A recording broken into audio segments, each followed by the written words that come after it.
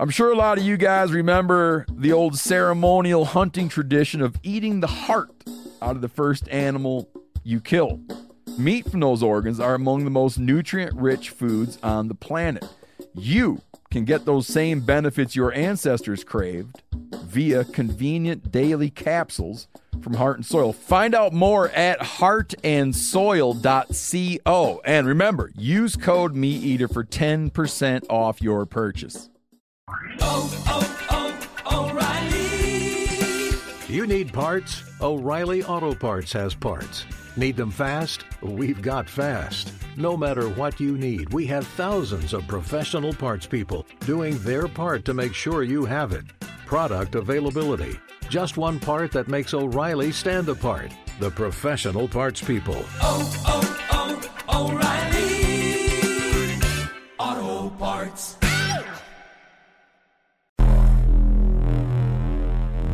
Welcome to the Wired to Hunt podcast, your home for deer hunting news, stories, and strategies. And now, your host, Mark Kenyon. Welcome to the Wired to Hunt podcast. I'm your host, Mark Kenyon. This is episode number 282, and today we are chatting with author Brad Stulberg about his studies into peak performance, the power and potential downsides of passion, and how all of this can make you a better hunter. All right, welcome to another episode of the Wired to Hunt podcast, brought to you by Onyx. And today, I want to start by telling you a story. When I was 3 or 4 years old, I remember that first time I headed into the woods with my dad for a deer hunt. We didn't see anything at all, but I do remember it was something that I almost right away fell in love with.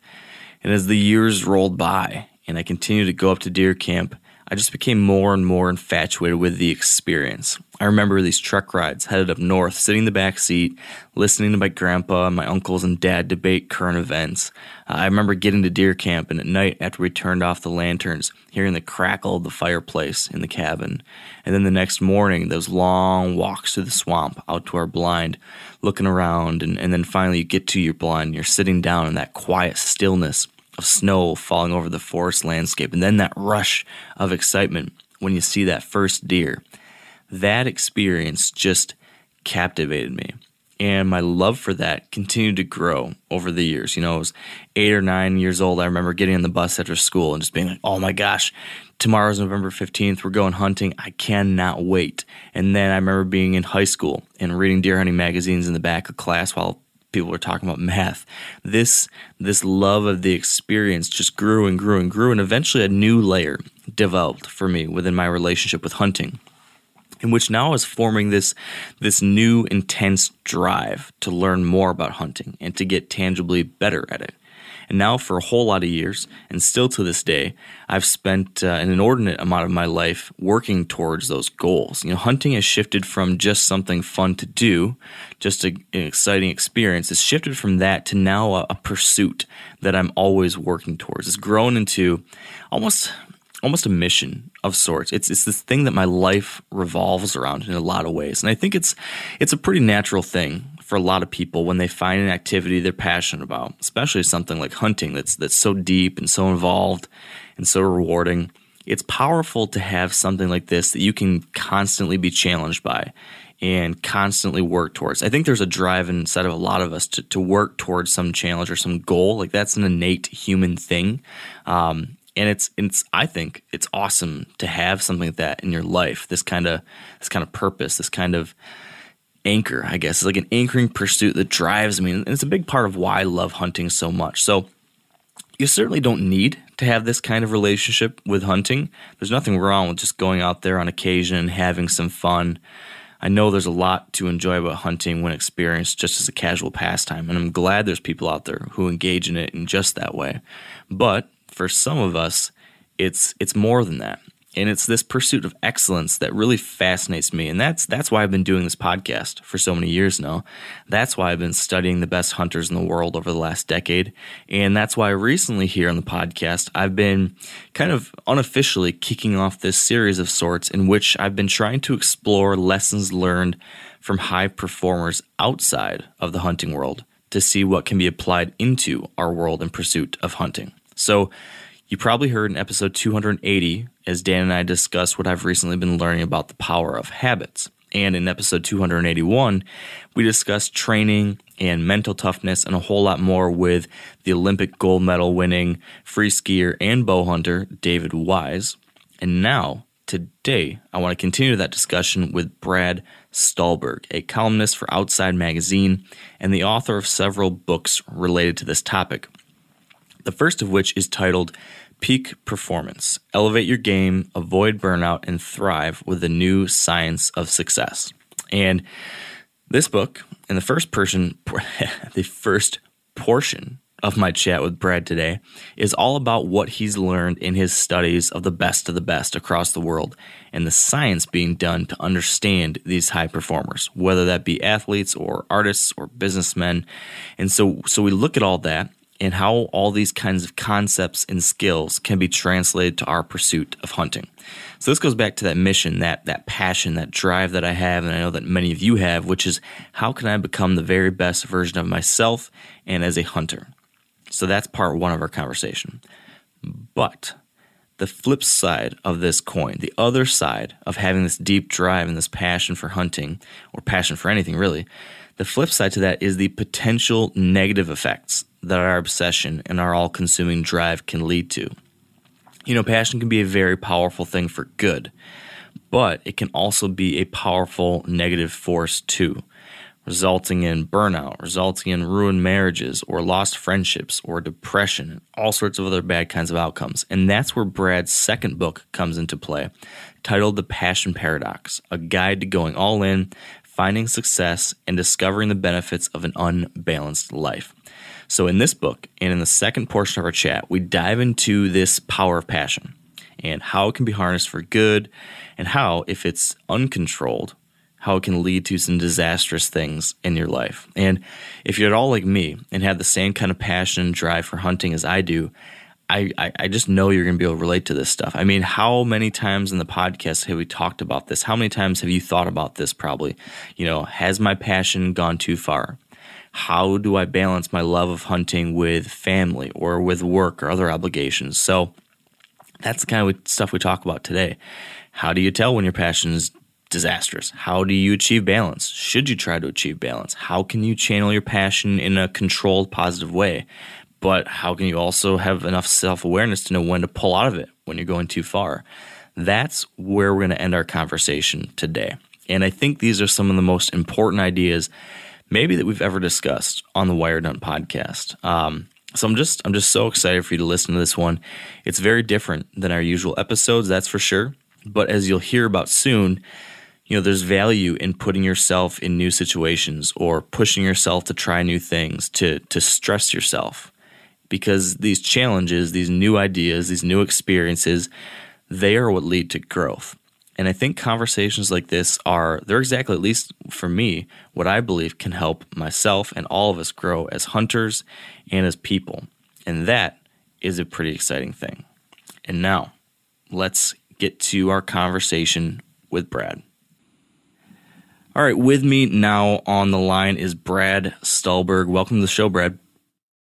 Hey, Mark. Thanks so much for having me. Really looking forward to this conversation with you. Yeah, me too. It's a little bit different than our usual chats we have on this podcast, but I've been kicking off this series over the last couple of weeks where we're trying to examine and learn about different practices and ideas that are helping peak performers across all sorts of different fields and finding how they can be applied to what I do and what my community does, which is hunt and participate in all these different outdoor activities. And when I ran across your most recent book and then another that you wrote a little while back, I just had this great big flashing lights that are like, hey, you got to get a hold of Brad. You got to figure out some way to have him on the show to share what he's learned.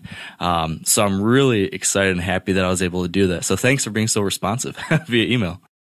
Yeah. Let's roll. I'm looking forward to learning from you, which I'm sure I'll do throughout this conversation too. So in addition to your writing for Outside Magazine and stuff like that, I know you're into the outdoors, but it seems like you have this passion for studying high performers, studying how people get stuff done, how they can reach their potential. And you wrote 2 books. The first being, or co-wrote, I should say, Peak Performance, the most recent being The Passion Paradox. My first question is why did you write these books? Why these topics? And then why you? Why were you the person to dive into these? So, those are good questions, and I'll answer them in order. So why these books? So the first book, which is called Peak Performance, came to be because I had experienced a fair bit of burnout early on in my career. I left graduate school and went to a pretty illustrious international consulting firm where very quickly I was doing pretty serious work in the boardroom with C-level people at age 23, 24. And I absolutely loved the work, but I couldn't turn it off. So for about 6 to 9 months, I performed really well. I was quite happy. And then about a year and a half into that gig, I just started feeling extremely burnt out. Physically, I didn't feel well. Psychologically, I was kind of apathetic to the work. And I didn't know what I was experiencing at the time. But in hindsight, I learned that those are telltale signs of burnout, which doesn't always happen just from working too many hours, but it's often when you're going about your work the wrong way. And another misconception about burnout that I learned later on is burnout doesn't mean you dislike what you're doing. It often happens when you love what you're doing so much that you lose the ability to turn it off. So after that experience, I started to get pretty interested in what went wrong. And I also became fascinated by, well, how do people sustain that level of performance and that level of drive without burning out? So I did a fair amount of just self-exploration and self-study. I also went back to graduate school and studied public health, and I was particularly interested in well-being. And I started to notice this really interesting trend, which is that so many of the principles that apply to athletes also apply in the corporate world. And what applies in the corporate world also applies to creatives and artists, let's say. And there was so much work done on this topic of performance, but it was all very siloed. So there might be a book about performance in sport or performance in business or performance in hunting or performance in triathlon, but none of these different fields were talking to each other. And when I stepped back and I took a broad view across fields, I noticed all these patterns. And as a very scientific thinker, if you see patterns, you can become more you can become more sure that something is true. So I started to see these patterns pointing to the truth of what it takes to be a peak performer showing up in all fields. Granted, they were talked about a little bit differently, but they're saying more or less the same things. And I became fascinated by this notion of, well, what if there are a few underlying principles of performance that cut across all fields and all domains? And if you can identify those, we can be pretty confident that they're actually true and that they'll hold up and that they'll work. And then the second book, I'd finished the first book. My first book with a major publishing house, had sent it in to the editor and heard back from the editor that he was running behind. And I had set aside about 2 weeks to go through edits. Instead of kind of celebrating the fact that the manuscript was accepted and I was going to have this book and the editor said that all looked well, I did that for about a half an hour and then I got really antsy. And I started thinking, well, what am I going to do next? And then I stepped back and I said, well, wait a minute. Why can't I just be content? Like, where does this drive come from? And is this drive a good thing? And is it a bad thing? And is it both? And I realized that I have a pretty obsessive personality. Can also be called passionate. Passionate has a much more positive connotation. But I'm kind of wired to just keep on pushing. And when I want to go for something, I want to go all in. And at times that can work out really well for me. But at other times, it can lead to all sorts of problems. So I became fascinated by the idea of passion. And much like the first book, I'd assumed that someone had explored passion. But what I learned is that outside of the kind of cliche, trite self-help books, find your passion, follow your passion, which I'm sure we'll get into. Most of that's just bullshit. But no one had really done a good deep dive on passion. So much like the first book, I kind of did it to help myself because these are issues that I work through and I still work through. And I tried to figure it out on the page, and it turns out that thousands and thousands of readers are going through the same stuff. Yeah. Now, to come to the conclusions that you guys did eventually in these books, you and your co-author, Steve Magnus, did you guys just sit at a coffee shop and BS and say, hey, I think it's A, B, and C are the keys to peak performance, and I think that this thing, and this thing are what are going to lead us to understand passion? Or, help folks understand how you research this, I know you dove into a lot of the science and the findings, and that was really fascinating. Yeah, so it's funny. The thing I'm probably most proud of with both these books is a lot of the books that are in this performance genre are what I like to call bro science. Yeah. In bro science is not real science. Bro science is these are 10 hacks that are going to make you Superman or Superwoman, or, drink this magical tea and suddenly you're going to be a better hunter. All that stuff is crap. It sells, but it's not true. It's not based on any real evidence. So my co-author and I, we both have very scientific minds, and we wanted to write a very different kind of book. So we spent for each book over a year looking at all the various areas of research. So that included psychology, physiology, biology, anthropology. We looked at the life sciences. We looked at creative sciences. And again, our goal was to try to identify patterns that came up everywhere. And then in addition to looking at the science, we interviewed hundreds of performers in those same diverse fields. So we talked to world-class artists, world-class outdoorsmen, world-class adventure athletes, world-class business people, entrepreneurs. And much like we did with the research, we weren't so much interested in the anecdotes that each individual told as so much in trying to identify these common themes and patterns. And in both books, where we wind up are on these few core patterns, these few core insights that, again, came up in all different areas of research and also in all different areas of practice, which leads me to think that they are most likely true. Yeah. And that makes a lot of sense. And it's interesting, even within the microcosm of our little community, the however many 15 million hunters or whatever it is out there, as I've gone through my years of studying high performers within our community, you see, there's umpteen different million ways to skin the cat, right? To actually fill a hunting license and have success in the field.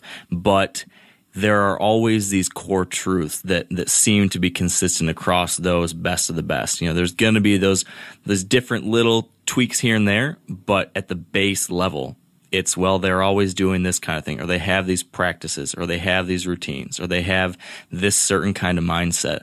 And I think as I study this both within the hunting world and outside of it, there's a lot of overlap there. And one of the things, and there's And it's interesting because, like I was saying earlier, like I'm not a hunter. So your audience might be like, well, what's this Brad guy going to tell me about a sport that he doesn't participate in?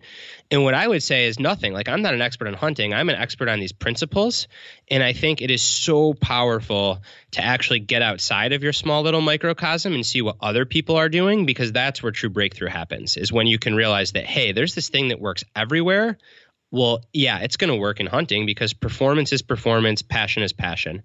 Whether you're in a boardroom, whether you're hunting, whether you're on the start line of a marathon, like beneath all the noise and all the salespeople trying to sell you hacks, there are these timeless principles that if you stick to will make you better at whatever you do.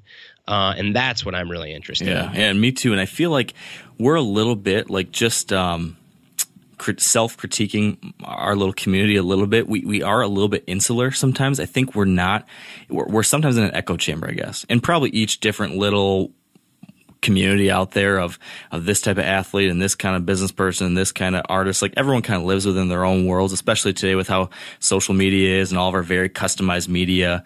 You can kind of fine tune what you want to hear and the perspectives you want to hear, but it's really easy to just hear from people just like you. And all the new ideas you ever get are just from people just like you and people doing just the exact same thing as you. And that maybe feels good in the short term because there's a lot of agreement, but I think it's not a recipe for growth, which is why I'm particularly interested in hearing from you, because I think you do bring these different perspectives for us. And I guess on that topic of growth, one of the first principles in your book, Peak Performance, that you guys identified as one of these core consistent truths across high performers was this concept you guys called the growth equation.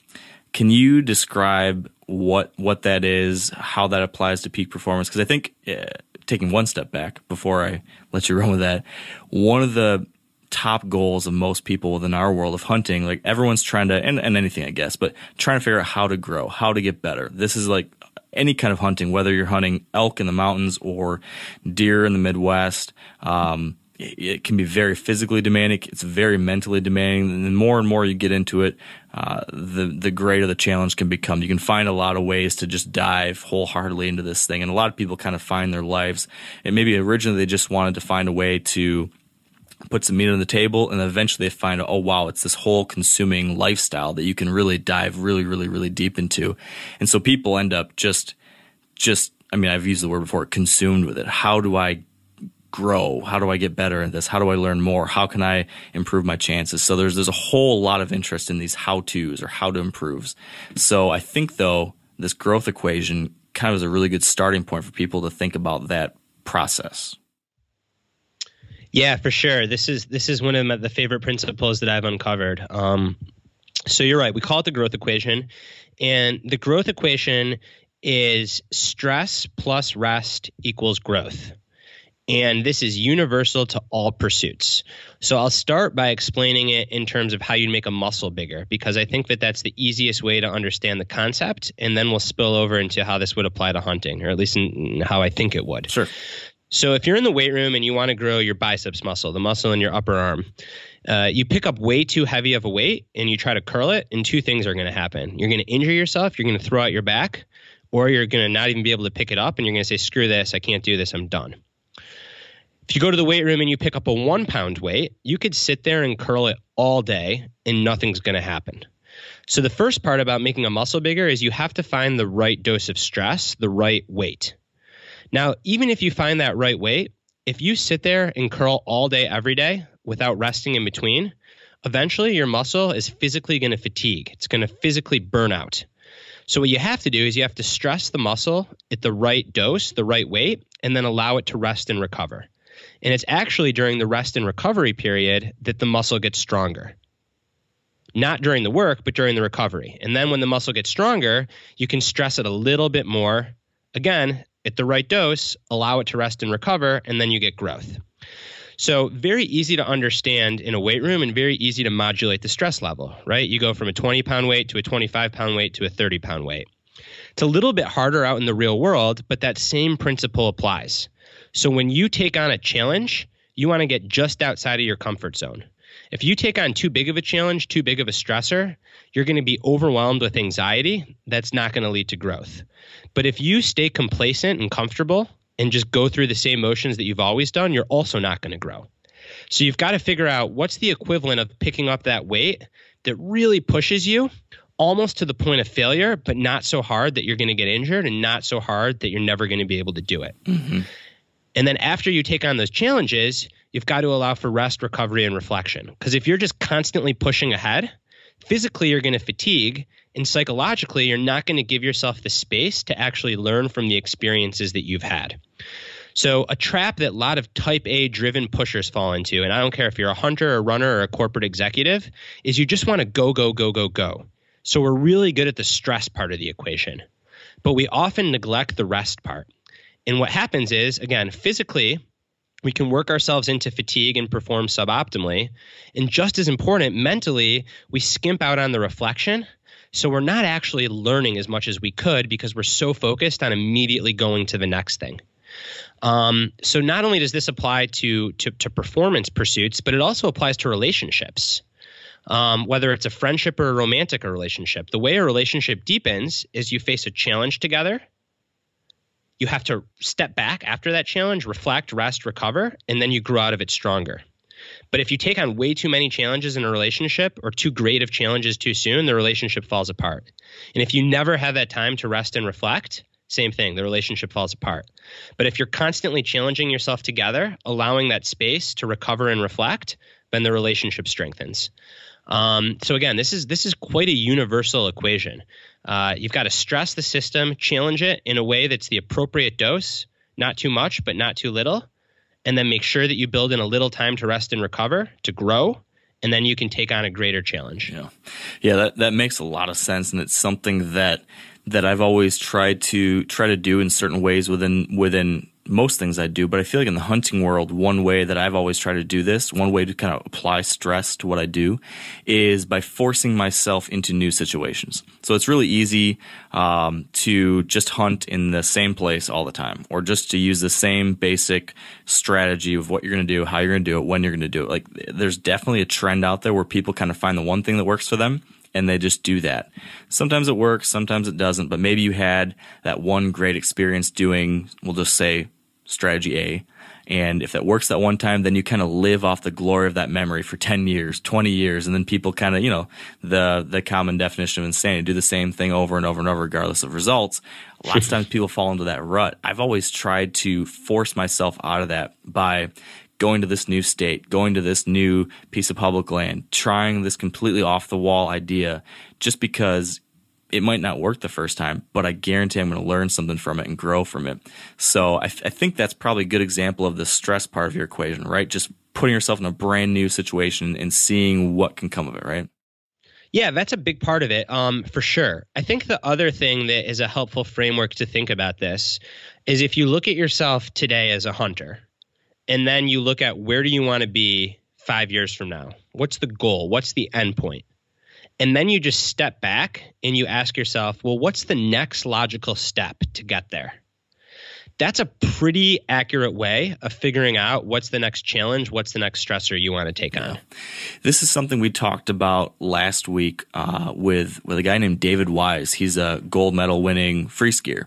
And he talked about how he has some really specific ways of setting goals to kind of achieve something like you just described.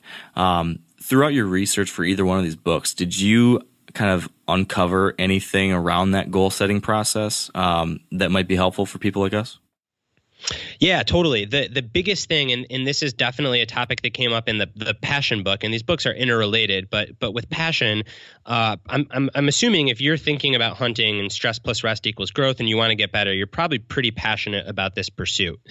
And what can happen in a passionate pursuit is you can become so focused on achieving the end goal that you make yourself crazy, and there are often things that you can't control that might affect that end goal. So in hunting, it could be things like weather, it could be who else is out there that day, whole number of factors.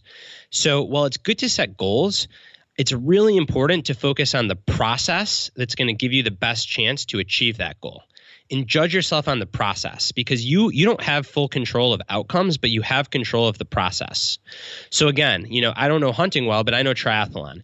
So if I'm in a triathlon race, I might want to run, do a sub 5 bike, get the 112 mile bike ride done in under 5 hours. If I measure myself just on that goal and it thunderstorms that day, I'm probably going to go slower. Or if it's really windy, same thing. And then I'm going to be pissed off that I didn't achieve the goal. If I set up a process, I'm going to take care of my nutrition. I'm going to ride at the right power.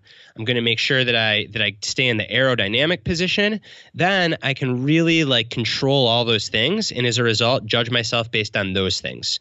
And if you're in it for the long haul to make long-term progress, I'm a big, big believer in focusing more on the process than the outcome. Because again, outcomes are so often influenced by things outside of our control, and they can create emotional roller coasters of ups and downs, whereas the process is always in your control. So set those goals, but then figure out what are the process steps that you can control, and then nail those steps and judge yourself on those steps. So the goal might be to, rein in an elk that is X pounds bigger than previous. Yep. But there are a lot of factors that are going to control whether or not you can do that. So what you need to do is figure out, well, then what are the process steps that's going to give you the best chance? And then you go out and you repeat that process over and over again. So this makes I totally understand this, and I always tell myself this. Each fall I'm out there, and I'm always trying to remember to enjoy the journey, to enjoy the process, to not get too hung up on the end outcome, because all those things you just said are 100% true. So many things outside of your control that can lead to those high highs and those very, very low lows. But it's always one of those concepts, at least for me, is so much easier said than done. Totally. Now, a lot of you guys are familiar with the old hunting tradition of eating, some organ, the heart or a chunk of liver off the first animal you kill. I had that when I was a little kid, and it was a big deal. Organ meats were always prized by frontier people who knew the importance of getting a lot of different minerals and nutrients. And as often is the case, those guys were onto something, because organs are among the most nutrient-rich foods on the planet. And you can get the same benefits your ancestors craved via convenient daily capsules from Heart and Soil, made exclusively from regeneratively raised, grass-fed, and finished cattle.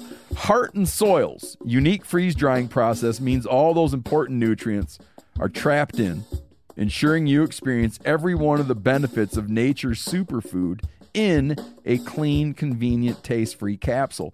Find out more at heartandsoil.co and make sure to use code MeatEater for 10% off your purchase. That's heartandsoil.co. Use the code MeatEater. O'Reilly Auto Parts are in the business of keeping your car on the road. O'Reilly Auto Parts offer friendly, helpful service and the parts knowledge you need for all your maintenance and repairs. If you're confused about what part you need, like what wipers are going to be the best, what replacement headlights are going to be the best, go into O'Reilly and talk to the people that work there, because they're great and they're super friendly, and they'll get you squared away where you walk out knowing you got the right thing. They've got thousands of parts and accessories in stock, either in-store or online, so you never have to worry if you're in a jam. Do you need your windshield wipers replaced? You need a brake light fixed? You need some quick service? They'll help you find the right part or point you to the nearest local repair shop for help. The professional parts people at O'Reilly Auto Parts are your one-stop shop for all things auto do-it-yourself, and you can find what you need in-store or online. Stop by O'Reilly Auto Parts today or visit us at O'ReillyAuto.com/MeatEater. That's O'ReillyAuto.com/MeatEater. So is there any way to actually make a practice of that? I mean, like when you describe, like think about the different steps in the process, would it be helpful to actually write them down? Identify them, write them down, and immerse yourself in a community. Whether those are partners that you go out hunting with, or just the hunting community, however you would define that as an individual listener, and hold each other accountable on those process measures. And if someone starts to get like really upset about missing an outcome, then remind yourself that, hey, like I nailed the process, and you should feel good about that. Now, if you keep on nailing the process and you're still not achieving your outcome, then that probably tells you that you ought to change the process. But I keep on coming back to what are the things that you can control, write those things down, nail those over and over and over again, and give it at least, 8 or 10 times of nailing that before you start changing things.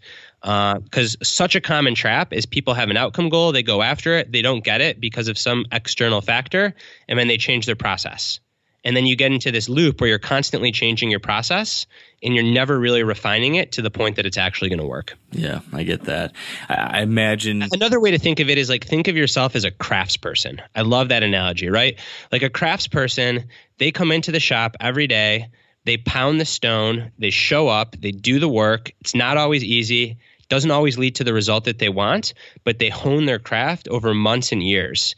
There's not a lot of wild roller coaster ride in the mindset of a craftsperson. Yeah, I like that. And I think, when it comes to writing those things down, it's almost like all those process steps are all the little, like another way to look at it is someone, I can't remember where I was reading this, but just you've got your big high level objectives. And then even in my previous life, my old job, we used to have these things called OKRs.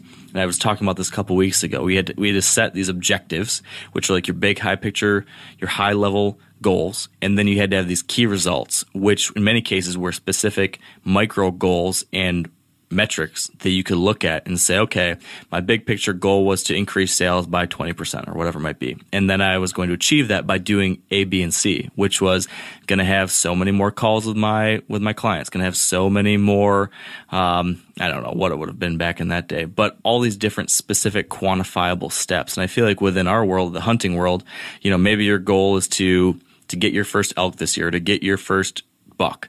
It's really easy to have that goal. But then what are the 3 or 4 steps along the way that you can keep track of, that you can quantify, and that would lead you to that goal? So maybe it'd be step 1 would be I'm going to scout 10 new properties this year. Maybe step 2 is going to be I'm going to practice with my bow weekly to make sure I'm as accurate as I possibly can be. Step number 3 is going to be I'm going to plan on spending a minimum of 4 weekends this year out in the field trying to accomplish that goal.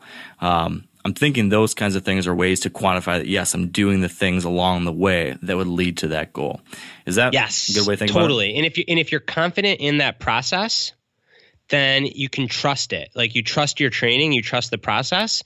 Over time, it's like the outcome takes care of itself.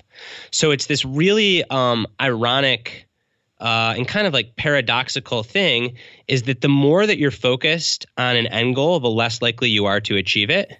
The more that you're focused on the process, the more likely the end goal just takes care of itself. It's almost probably because you're freeing yourself of a certain amount of pressure. Is that bingo? Is that it? Totally. Yeah. Yep. Because you're not going out there with this weight on your shoulder that, if I don't get the kill, what are my friends going to think of me, or am I a failure, or I've spent all this time away from my family and I still can't get it. Like, that's a lot of weight on your shoulders. Again, especially because like the weather might be shitty that day. I don't know.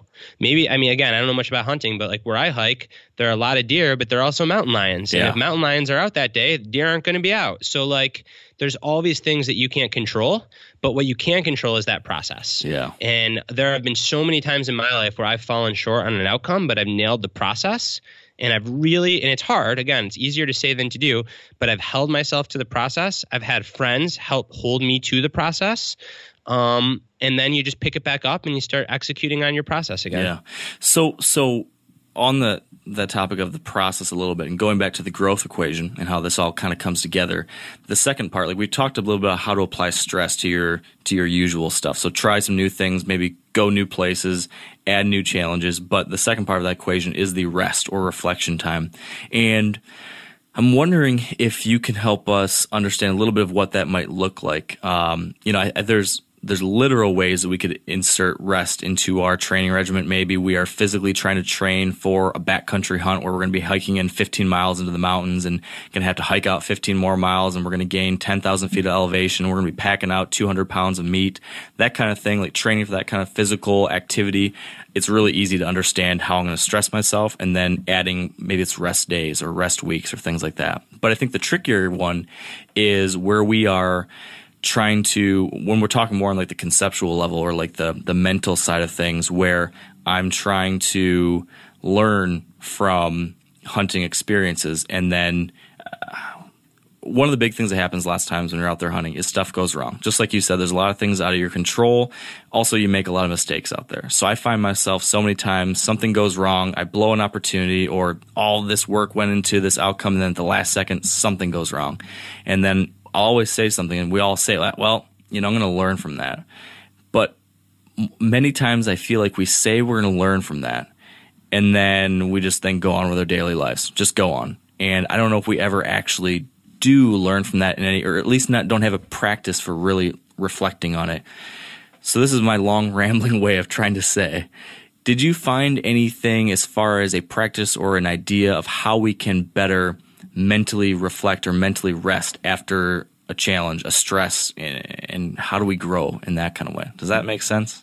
Yeah, I think that you have to realize what you just said and be aware of the propensity to just immediately move on to the next thing and expect you to feel that way, and then know that it's coming and still choose to not just move on and set aside some time. And then this can be really simple. These are the things that went well that I want to repeat. These are the things that didn't go well that I want to change. And here's what I like to call, I use the word habit energy, which is just like the energy of habit. And here's all the habit energies that are going to get in the way of me making those changes. And just being aware of the resistance that you're going to face helps you face it so much better, because then when it comes, you can say, oh, hi, habit energy. Like, I know you're trying to, make me do things the old way, but even though you're here, I'm going to go do the new things. And this often comes up with fear. Fear is a really strong habit energy. And it's not just visceral fear of one's life, but it could be fear of messing up, fear of getting out of your comfort zone, doing something the wrong way. So oftentimes what will happen is people will be reflecting, and they'll realize that the real reason that they did something wrong is because they had fear, and they could have acted differently in the midst of fear, but they didn't. So then the practice is next time when fear happens, not to resist it, but just to realize it, acknowledge, say, oh, fear is here, and I'm still going to go ahead and do this thing that my rational brain knows gives me the better chance of accomplishing what I want to. So it's really about being able to step outside of yourself a little bit and identify what's going on inside your head. This little, I think you've referred to as self-distancing a little bit. Would that be kind of what we're talking about here?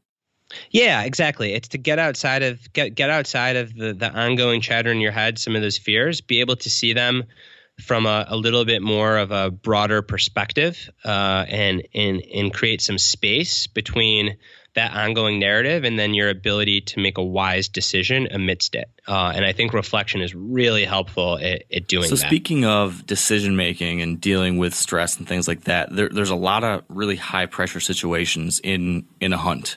A lot of different things that might be going on where there's a lot resting on the next decision you make.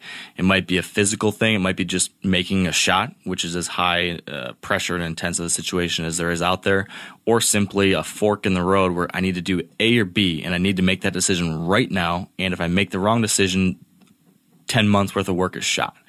I remember reading a bit about some of the things you guys have learned about the importance of mindset and attitude and things like that, and how that can help with some of these things. Is there anything you can speak to on that front? So I think a big thing is that, well, there's two.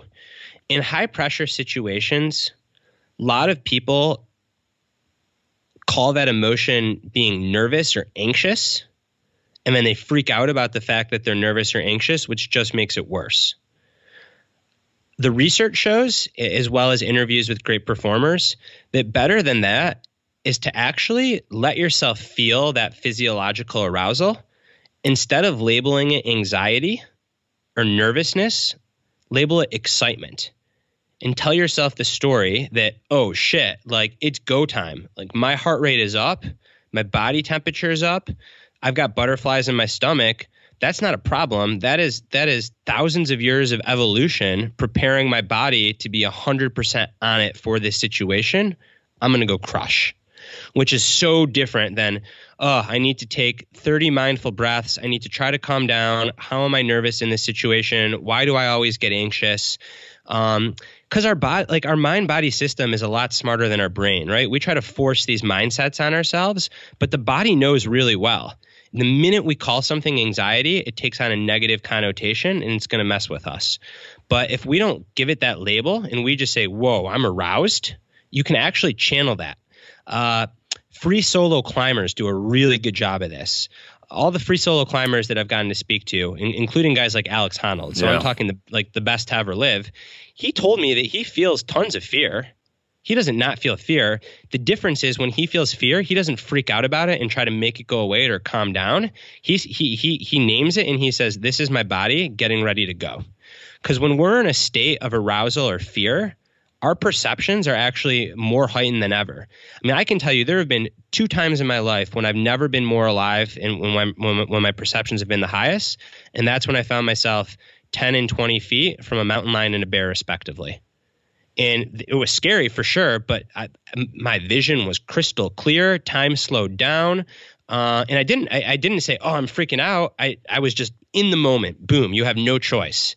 I think the problem is when you're on a hunt, maybe you have a little bit more time, even if it's just a few seconds, and then your mind starts thinking and starts saying, oh, you're feeling nervous. This is a problem. Mm-hmm. So it's really about trying to get your mind out of the way and just go with it. Yeah, that's one of the greatest, speaking of climbers, right? You talk about the crux of a route. I feel like the crux of many hunts is that final minutes. Sometimes it can be minutes or it might be seconds when you have to make that shot. And yeah, that exact scenario you just described where, okay, this thing's happening and then your heartbeat starts increasing and you start sweating, you get nervous, maybe you start shaking. In the hunting world, people refer to this as buck fever. And it's this kind of dreaded thing that happens to almost everybody where you kind of have a physical and sometimes mental breakdown as you prepare for this final culmination of everything that's been happening in the previous months. And yeah, I feel like the conventional wisdom and recommendation is to deep breathe, take deep breaths to steady your nerves, calm down, act like it's normal. And if you've practiced doing that, like if you've gone on silent meditation retreat and you've trained yourself to do that, then that's a great strategy. But the thing is, most people haven't trained themselves to do that. And if you haven't trained yourself to do that, what ends up happening is you try to force yourself to calm down, and you don't calm down because it's really freaking hard to calm down in those situations. And now not only are you nervous, but you're nervous that you can't calm down. So like you've just taken a situation and made it worse, versus instead what the research shows really clearly is just changing your mindset and learning to label those physical sensations as arousal versus anxiety and say, I'm aroused. This is thousands of years of evolution that has programmed the human body to feel this way in high pressure situations. I'm going to channel it and use it. And just that level of self-talk can totally change your perception of what's happening. It's kind of crazy how powerful self-talk is. Just like being able to recognize what's happening in your head and kind of talk yourself through these things. I feel like when you say these things, just a normal conversation, it kind of sounds like you're a crazy person. But there's so much power there, isn't there? Oh yeah, for sure. I'm a big fan of just having a few mantras to go to, because again, it can be hard. Like in the midst of that situation, you don't want to like have to come up with a dialogue that's going to be helpful. Yeah. So just a few pointers. So for me, something that I use in high intensity situations across all aspects of my life is I just say, this is what's happening right now. Like those couple of words just bring me into the present moment. Gets me out of the fear, out of the, I'm feeling anxious, I'm tight. It's just, this is what's happening right now. Don't lay any kind of concept onto it. Just, this is what's happening. And I'm not saying that should be the mantra that listeners use, but coming up with a thing or two that's just going to bring you back into the present moment and remind you that like you've trained and you're there for it and you can trust your training, that can be so helpful. And one of the ways I think this applies really, really nicely to what we're doing a lot of times is archery. And you mentioned the mantra that you use. That concept is actually something that some people in the archery field talk about, how you can have this phrase or series of phrases that can help just center you, get you into your routine, avoid some of the fears and negative self-talk that might be there. And on that topic of archery, then it brings me to another concept that you talked about in the book, which was around practice. So for hunters, whether you're trying to practice with a firearm or a bow, it takes a lot of time, a lot of routine building, habit building, I guess, to become proficient with something like that. But lots of times you see people just practicing with their bow and they just kind of go through the motions. You guys write about a concept called deliberate practice, and I've heard about this from various folks, and it seems really powerful. Can you talk about what that is and why that's important? So practice, you've probably heard this, but practice doesn't make perfect. Perfect practice makes perfect. Mm-hmm. And deliberate practice is a notion that when you go out to practice, you should have clear goals and objectives before the session. You should have steps to execute on that, and you should break down what you're trying to do into small parts and then focus on each of those individual small parts. Deliberate practice is not always fun. There's some really interesting research in the book around how when world-class athletes and world-class musicians, when they describe practice, they describe it as really challenging and kind of something to get through.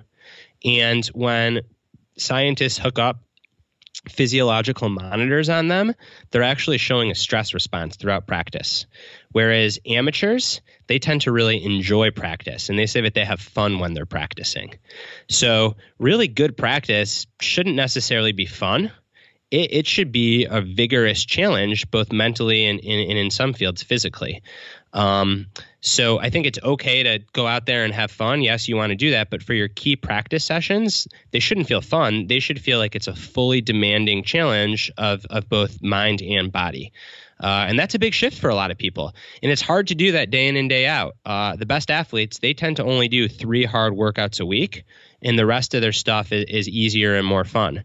But I think it's really important to identify these 2 or 3 practice sessions where you might not have fun. It's going to be really, really demanding, but you bring 100% presence to the session.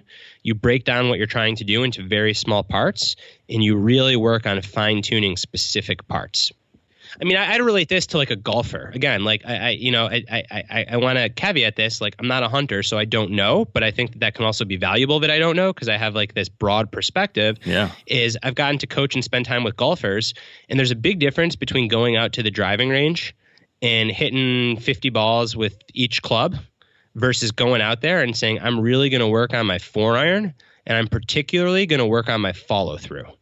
And for an hour, just focusing on that. And I'll tell you what, like, that is not fun, but that's how you get better. Yeah. I think that's a perfect analogy for the same thing it'd be with practicing your archery. It's don't try to do that every day of the week, because it's like back to stress plus rest. Like, that's too much stress. You'll burn out. You'll start hating the sport. So it's like, identify 2 to 3 key practice sessions, and it can just be 2 by 2 hours a week. And if you haven't been practicing in that way, just inserting 4 hours or 2 sessions of that kind of deliberate practice goes such a long way to make you better. So another tie-in to that, I guess, right? If we're talking about trying to bring some deliberate practice into our lives, if we're talking about trying to find ways to insert stress and rest into our lives to become better at our pursuits, like hunting in this case, lots of times it's hard to build that into your routine, or can be, if right, we're all busy. There's always too much on a lot of our plates. We're running around like chickens with our heads cut off, it feels like, all the time. Which brings me to a little bit of what you guys talked about within another section of that book, which is around priming, building habits and routines and different things like that can help you grow too. Can you speak a little bit about what you guys mean by priming and why having these types of processes in your life are important? This is something I've kind of been talking about the last 2 weeks in particular. We talked with David Wise about this the week before. I shared some of my own habits and routines that I'm trying to get better at building into my life. How does that fit into this peak performer research you guys have done? So I don't need to go into the weeds on this, because I think it's pretty well accepted that routines are really helpful. I'll say 2 things. The first is that there are a lot of people out there in what I mentioned earlier, the bro science community, that try to sell their routine as the be all and end all, the only routine. And they're generally selling you some kind of product with that, right? So you drink this coffee or you drink this tea, and then you're going to do better, and you have to do this in the morning and this at night. The research shows that none of that's true. While routine itself is really important, there's no single routine. So there's a lot of self-experimentation. So it's right routine for the right person at the right time of their life. And I'd even say for the right activity. So your routine for hunting could look very different than your routine for whatever you're doing at your 9-to-5 job. Of course it's going to. So routine is important, but anyone that tells you that they've got the magical routine, it might be magical for them, but it doesn't mean it's magical for you. You've got to figure that out. Why this kind of routine is so important, though, is I think the easiest way to describe it is this. If you show a baby a chair and use technology to look inside a baby's brain, nothing special happens. If you show an adult a chair and use technology to look inside an adult's brain, the part of their brain called the motor cortex that is associated with the sitting motion starts to fire just by showing them a chair. So you might be thinking, well, what the hell does this have to do with routine? And I'd say it has everything to do with routine. Because once you get into a routine, before you're even consciously able to think about what you're doing, your brain is primed to do that thing. So the reason a baby's brain doesn't fire when they see a chair is because they haven't lived a whole life associating chairs with sitting. But once you associate chairs with sitting, your brain is going to be primed to sit the minute that you see that chair. And that's basically what routine does for you. You ease into your routine, and your brain is operating, your subconscious brain is operating faster than your conscious mind. So it's a step ahead leading you in the direction that you want to go. And having those routines helps hard decisions become a little bit easier, right? There's this concept that I've read a lot about, and I know you guys discussed too, called decision fatigue. So like all the different little micro decisions you have to make during a day that maybe they wear you out. Yeah, they add up. And so in the hunting world, I've always thought this is a huge thing, because a lot, especially on the mental side of things, you're forced to make a lot of decisions. Let's say before you go out for the day, you need to decide, okay, what what section or property am I going to go to? How am I going to access this piece of woods? Which is the proper, tree stand I'm going to go to? What time should I be in there? Where do I think the deer are going to be? Where do I think the deer are going? How do I think the direction of the wind's going to influence that? What do I think about the time of year versus the weather factors versus the moon phase? All these, there's a million different variables that you have to think about before heading in for a day. And I've always thought, if there's any kind of habit or process I can have in place to eliminate as many of the easy decisions right off the get-go, the more I can do that, the more mental energy I can put towards those couple tough decisions. So I try to make sure I've got a plan for, all right, I know I'm going to have these 4 pieces of clothing out and ready to go. First thing in the morning, I don't need to think about what I'm going to grab to wear. I'm going to have my lunch and dinner that I'm going to pack in with me. I'm going to have that already made the night before, so that in the morning I can just grab that bag and I don't need to worry about choosing what I'm going to bring. Just little things like that, I think, kind of fall into this idea of maybe not, you're not priming yourself, but you're at least addressing the decision fatigue side of things, right? And that's the side. You beat me to it, man. We're on the same page. That's like the second part of routines, the second big benefit. So the first is this priming notion, like getting your subconscious geared up to do the thing before you're even there. And then the second part is the more that you can automate things, the more you free up the capacity to be fully present and have the energy, both physical, emotional, and mental, for those tough decisions that you can't automate. Some of my favorite studies are, and this isn't just in the research, this is in a lot of high performers. If you eat the same food every day and you wear the same clothes, you make better decisions on everything else. With athletes, if they have to figure out what they want to wear before a hard workout and what they're going to use as their fuel, they squat less weight than if they've already decided that ahead of time. So seemingly unrelated things, because both your ability to make decisions and your willpower gets so much better when you only have to worry about the hard thing. So if I'm going in to front squat a max effort, I don't want to be thinking about anything. I want to know who's spotting me ahead of time. I want to know what barbell I'm going to be on, what kind of clamp I'm going to use. I don't want to be thinking about what kind of protein shake I'm going to have after. I want all that to be automated, so all my energy, all my willpower can go towards the task at hand. So if you're out on a hunt, figure out what are the most important things that you really need your willpower and your decision making for, and automate everything else. Yeah. I think that's such a powerful idea that probably, speaking from, if I were to just depend on like my base mental qualities, like if I just kind of went with what the easiest thing to be would for me would be, it'd be kind of unorganized chaos and procrastination, and I would constantly be figuring out all these things at the last minute. Oh, what am I going to bring, and what do I need to grab, and what am I going to wear? And I mean, it'd be a mess. I have to force myself into preparing ahead of time and trying to develop some of these systems, because I just know it's so easy to fall into the messy procrastinator route that I just need to put these things in place. So there's a lot of ways that can apply. Slight pivot on that, because as I'm thinking about the mental side of hunting and trying to plan for things and trying to develop practices around, actually practicing or preparing for hunts and shooting archery and whatnot. Another key thing that I've always pointed to that's kind of intangible, but I've always thought has been something that gave, I'd like to think that I try to embody this, but definitely other high performers within the hunting world that I've studied and talked to, a key consistent trait across them is always just this mental toughness, or you might call it grit, just the ability, like, it's going to get done. Like, the first thing might not work, but we'll try option B, and then we'll try option C, and you're going to push through the challenges, and like, failure isn't an option in many ways for a lot of these people. And you kind of a little bit in passing towards the end of the book, I think I remember seeing a little bit about this idea of grit in Angela Duckworth's book, which I read and found really interesting. Whether it be in the research for this book or through maybe some of your other conversations for your outside columns and things like that, can you just speak to anything you've learned about grit, how we might be able to develop that? Because it seems like sometimes like such a intangible, maybe even inherited trait, like, oh, some people are just gritty and tough and some people aren't. But I got to believe that's not the case. We can probably foster that, right? So it's totally not the case. So there's no grit gene, or at least if there is a grit gene, like, or DNA, no one's yet identified that. I think the biggest thing here that a lot of other people in this field don't seem to be talking about a lot, and it's the drum that I'm trying to beat because I actually think it's the most important, is to surround yourself wisely with other people that are going to push you. Particularly in America and the West, it's a very individualistic culture. We like to think that we have to be gritty and we have to have the willpower and we have to show up. All that stuff is so much easier if you're in a community of other people pushing you to do it.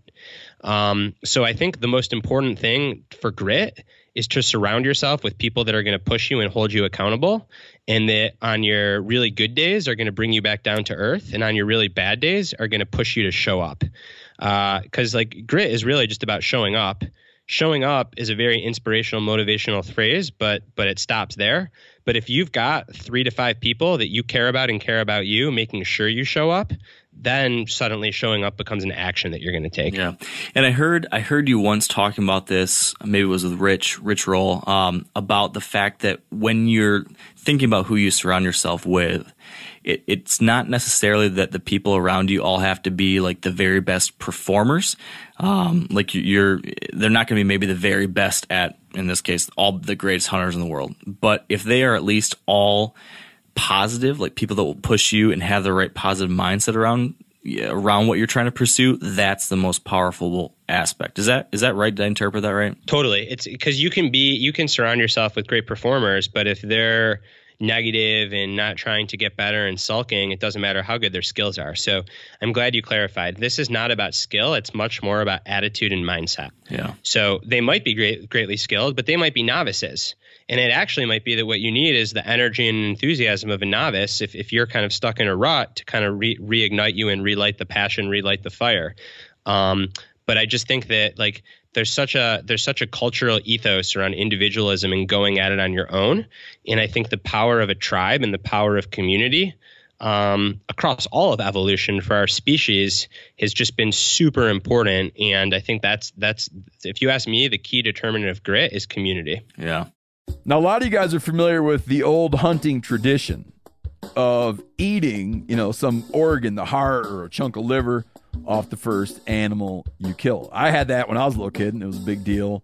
Organ meats were always prized by frontier people who knew the importance of getting a lot of different minerals and nutrients. And as often is the case, those guys were onto something, because organs are among the most nutrient-rich foods on the planet. And you can get the same benefits your ancestors craved via convenient daily capsules from Heart and Soil, made exclusively from regeneratively raised, grass-fed, and finished cattle.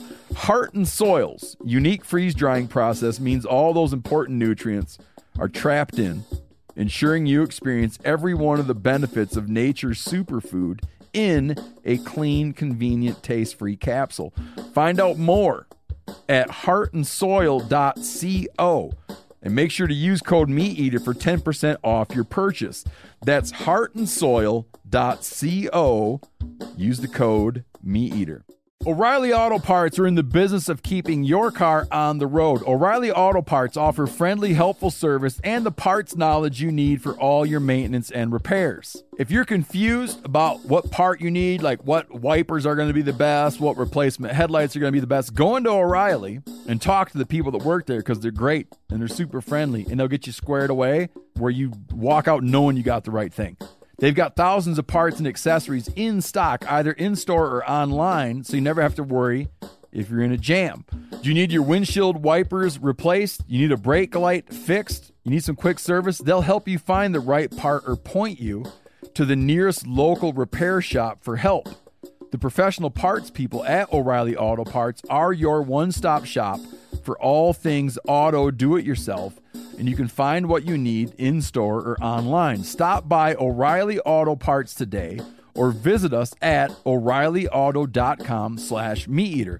That's O'ReillyAuto.com/MeatEater.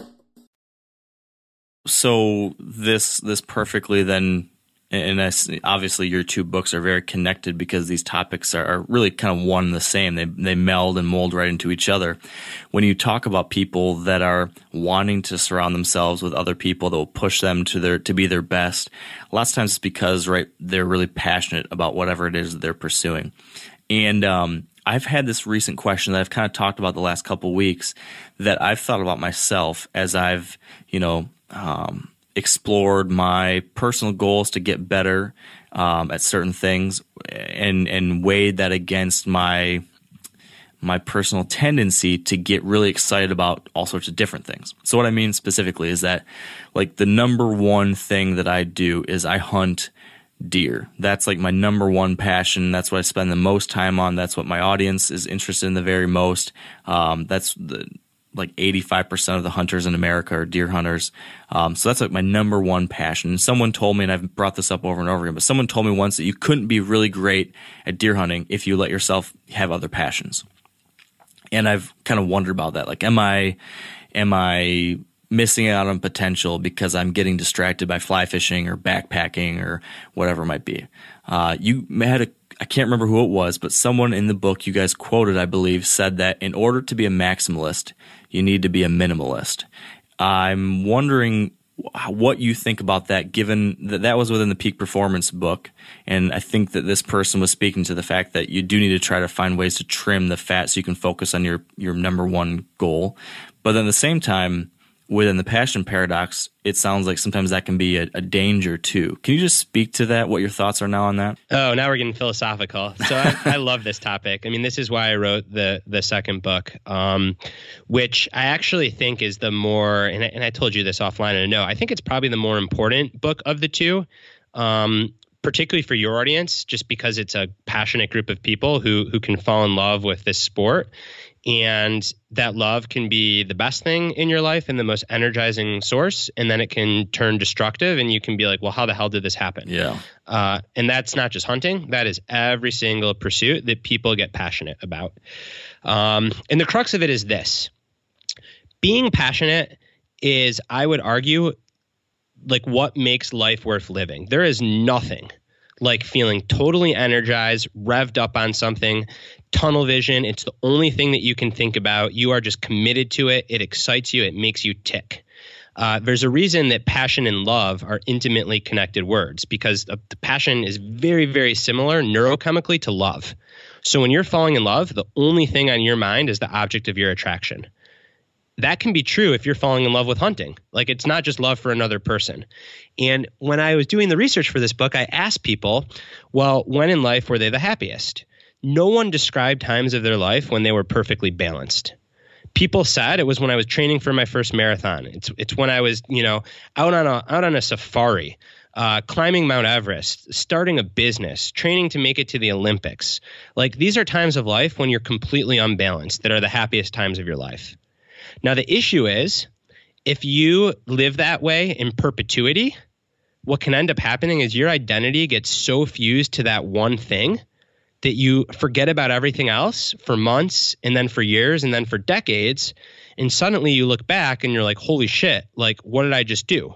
Or you get injured and you can no longer hunt. And then you're like, well, if I can't hunt, then who am I? Or your marriage falls apart. Mm-hmm. Like, these are real consequences.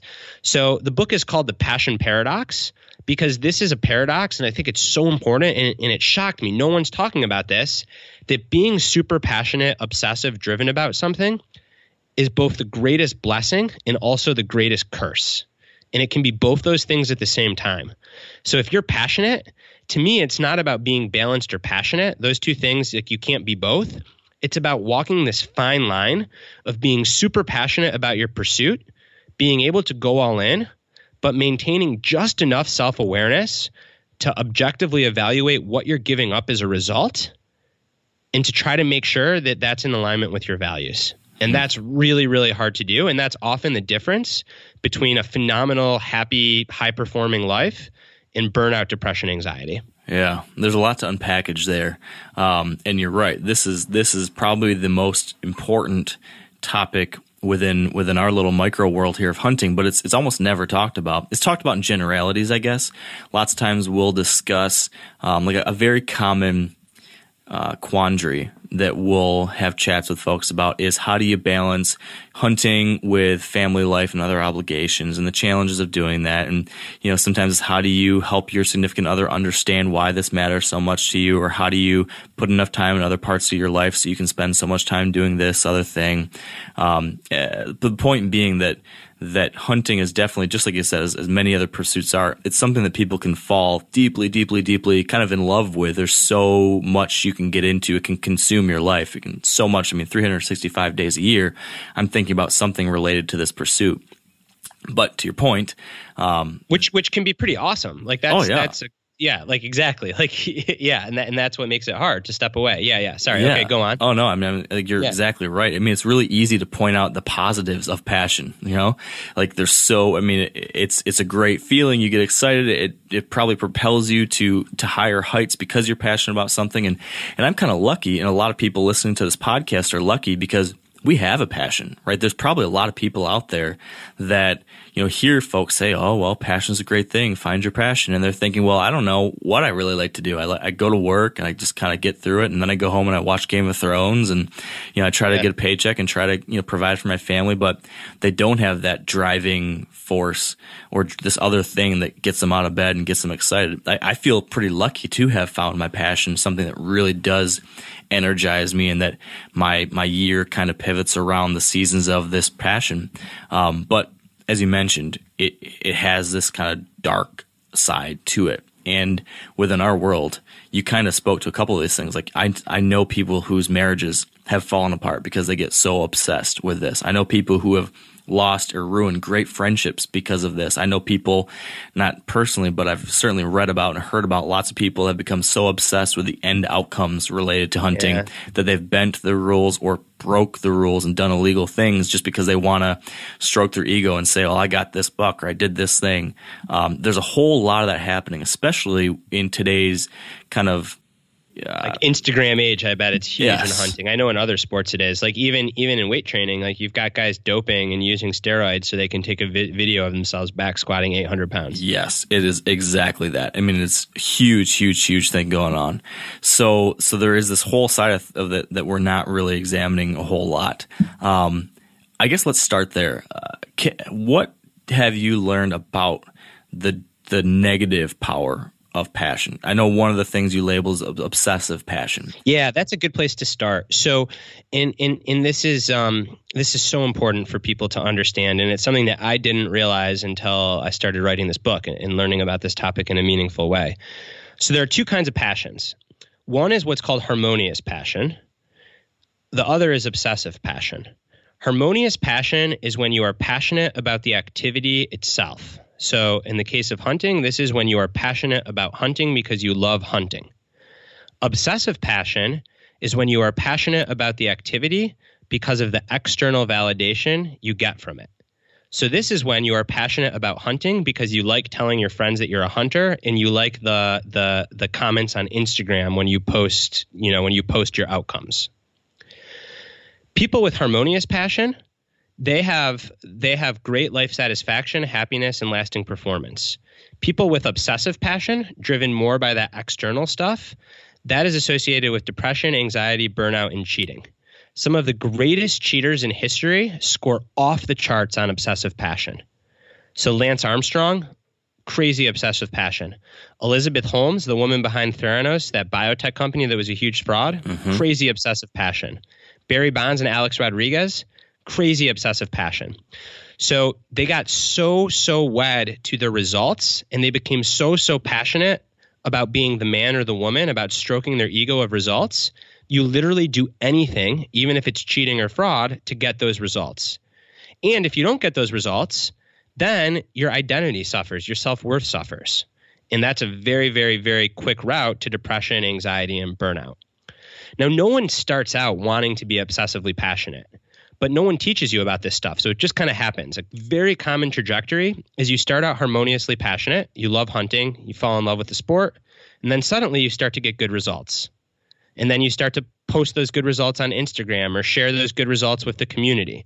And the next thing you know, because humans crave social status, this is just how our species is hardwired, you become more attached to those external results than to the love of the thing itself. And that can be a precarious spot to be in. Now, I think it's also important to say no one exists solely in one end of the spectrum or the other, right? Like this is on a continuum. So where I come out and what the research in the book taught me, so long as the majority of your passion is harmonious most of the time, you're in good shape. The problem is when you start to get into these obsessive ruts, that then you can start to latch on to caring so much and craving the outcome and the external validation. That's when you get kind of on this negative trajectory. I face this in writing all the time. I like to use myself as an example because, like I said earlier, like I don't have all this stuff figured out. I'm working on figuring it out. That's why I write about it. When I publish a book or have an essay go viral, there is such an inclination for me to sit there and refresh my sales rank, or to sit there and look at Twitter because for writing, Twitter is kind of the medium. I assume for hunting, it's Instagram. I could be wrong, but to sit there and like refresh and watch the comments come in because I'm a human. The issue is when that force becomes so powerful that then you start getting upset when the comments don't come in, or you start being willing to do some shady things to have an external success. And it's so important to just be aware of when that's happening so you can nip it in the bud and stop those roots from growing too deep. Yeah. Something I found really interesting was what you guys dove into related to the science of passion, like kind of like the neurochemistry of how passion becomes almost addictive. Can you expand a little bit on that? Just, I think people would find it pretty interesting to understand how and why we get so I don't know, consumed by this stuff. Yeah. So there's a neurochemical called dopamine, and dopamine is the neurochemical involved with striving. So dopamine isn't about feeling good once you've achieved something. It's about the excitement and feeling excited and good about the chase. And our species evolved for dopamine to be a very strong neurochemical. And that's because way back when we were evolving, if you had a kill, you wouldn't want to be content, because if you were content and then there was famine, you would die. Mm-hmm. So the part of our species that got selected and turned into modern day humans were those that were really like that needed dopamine, right? Because it's the dopamine that fueled them to never be content, to keep on going. Now, dopamine, never be content, keep on going, as you can imagine, that's the same neurochemical that's implicated in addiction, because such a part of addiction is chasing that next high. Can't be content, got to get my fix. There's fascinating research that shows that what addicts are actually addicted to isn't so much the feel good of the high, but it's the chase. It's getting their score, getting their fix. And I think anyone that's a passionate person can probably empathize with that. Because for me, the passion isn't the feeling of having your book being a bestseller. Passion is like writing the book and promoting it. It's like the whole process. It's the chase. If anything, when my book was named a bestseller, it was kind of a letdown, because it's kind of like, now what? So what ends up happening is, much like in an addiction, the stakes keep on getting higher and you kind of keep on having to chase. Now, the minute that this chase gets pointed in an unproductive direction, it can totally go haywire. So that's what I was saying. Again, this is why the book is called The Passion Paradox. One of the many paradoxes of passion is, on the one hand, this chase is associated with well-being, peak performance, life satisfaction, so long as it's kind of kept in check. On the other hand, it's associated with depression, anxiety, burnout, and passion and addiction are really two sides of the same coin. I like to nerd out. I could talk about this forever, but perhaps the simplest way to think about this is that the definition of passion is the relentless pursuit of something with productive consequences. The definition of addiction is the relentless pursuit of something despite negative consequences. So the only difference is what you're getting at the end. And that's why what starts as a productive passion can become a destructive addiction if you're not careful. Yeah.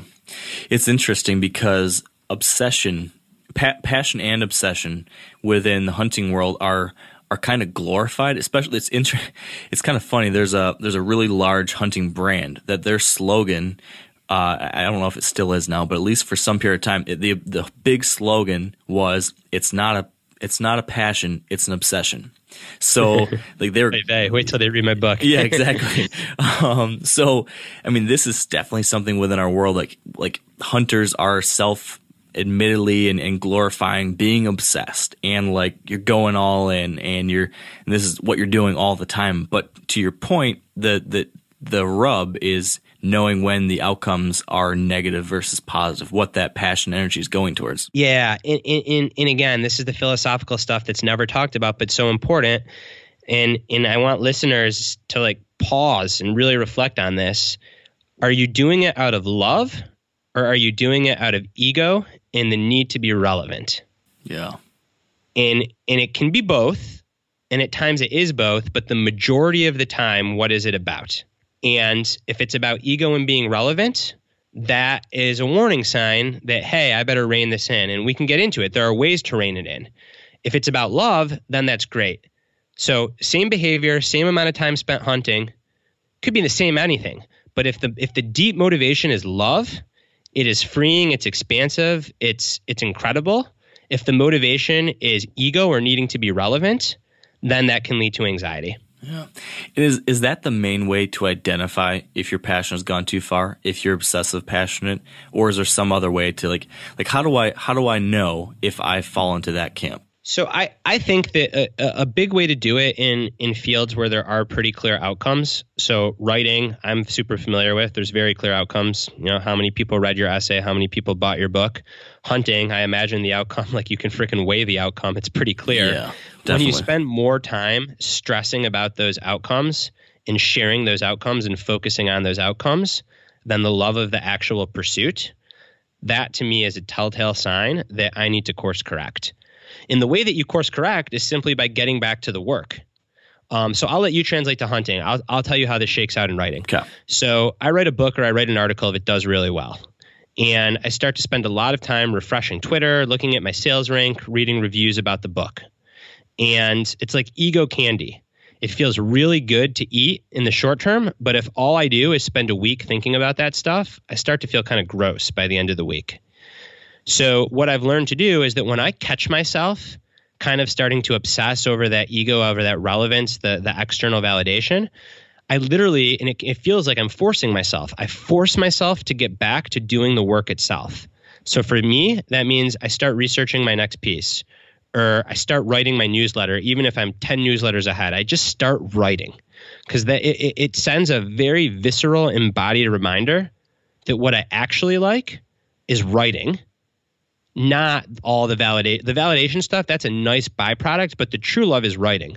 But the more time you spend obsessing about that external stuff, the stronger those roots get, and the more you're going to come to crave it. Is there any value to, because the scenario you just outlined is so spot on for folks within the hunting world. I know that there's a tremendous amount of, whether you want to admit it or not, there's a tremendous amount of ego attached to the outcome of hunts. It just like many things. You win a gold medal in the Olympics, you win a basketball game.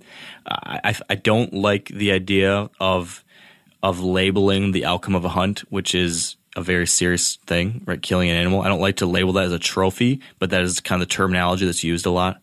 But whatever you call it, it is this thing that is very tangible and that other people can see and that other people assign value to. So if you were to kill a big deer, that is a thing that people within our community assign value to and will give you accolades for and will like your Instagram picture a lot and will think that you are, skilled in some way, and all those things, right? Whether we want to admit it or not, those are things that feel good, strokes the ego. And so, yeah, there's a ton of this going on within our world, and it's rampant, but it's hard to get outside of it. I mean, when it comes to what am I trying to say here?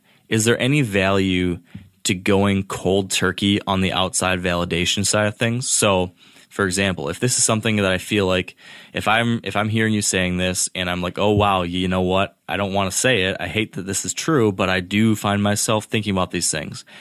Is there any value to pulling the plug and saying, you know what? I'm just going to stop posting my deer pictures on Instagram and I'm going to see if, what that does, if that kind of helps rein things in. Is that kind of cold turkey approach helpful or is that not?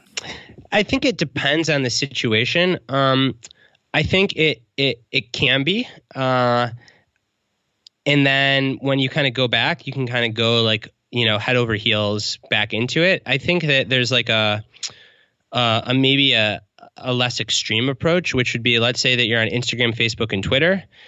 You pick one of those, you only use one, and then you only check it once a day. So just having some rigid boundaries. Yeah.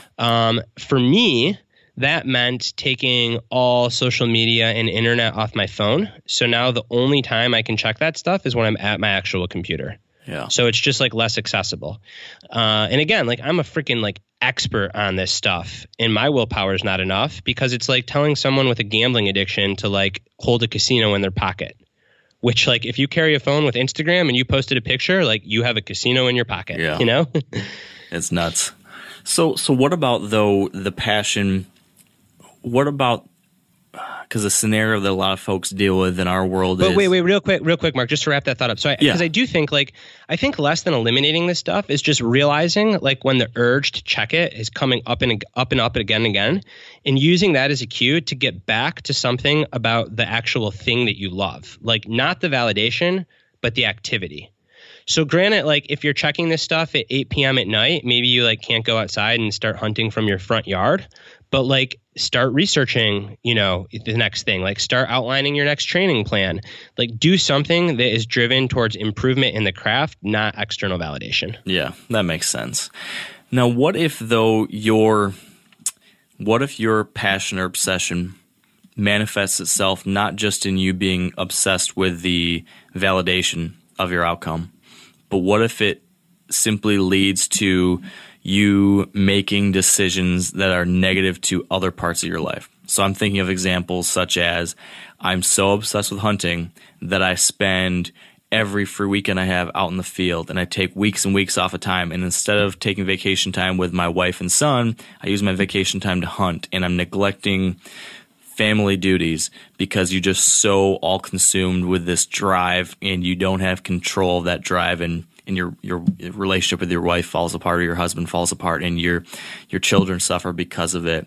That's a thing that happens too. And I'm sure it happens in a lot of sports and other things. What about that kind of situation? So this is tough, man. And my approach is to be very values neutral on this. What I mean by that is I don't label that a bad thing or a good thing. It just is. Like the force of passion just is. The bad thing is when the inertia and the momentum of the passion stops you from thinking clearly.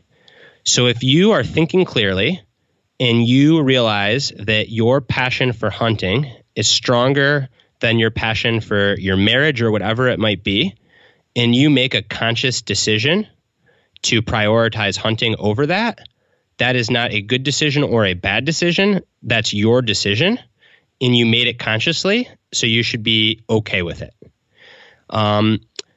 If that decision is kind of like not really conscious because there's like this craving to keep hunting and there's so much momentum that you can't possibly see outside of it, then that's the kind of decision that you often regret.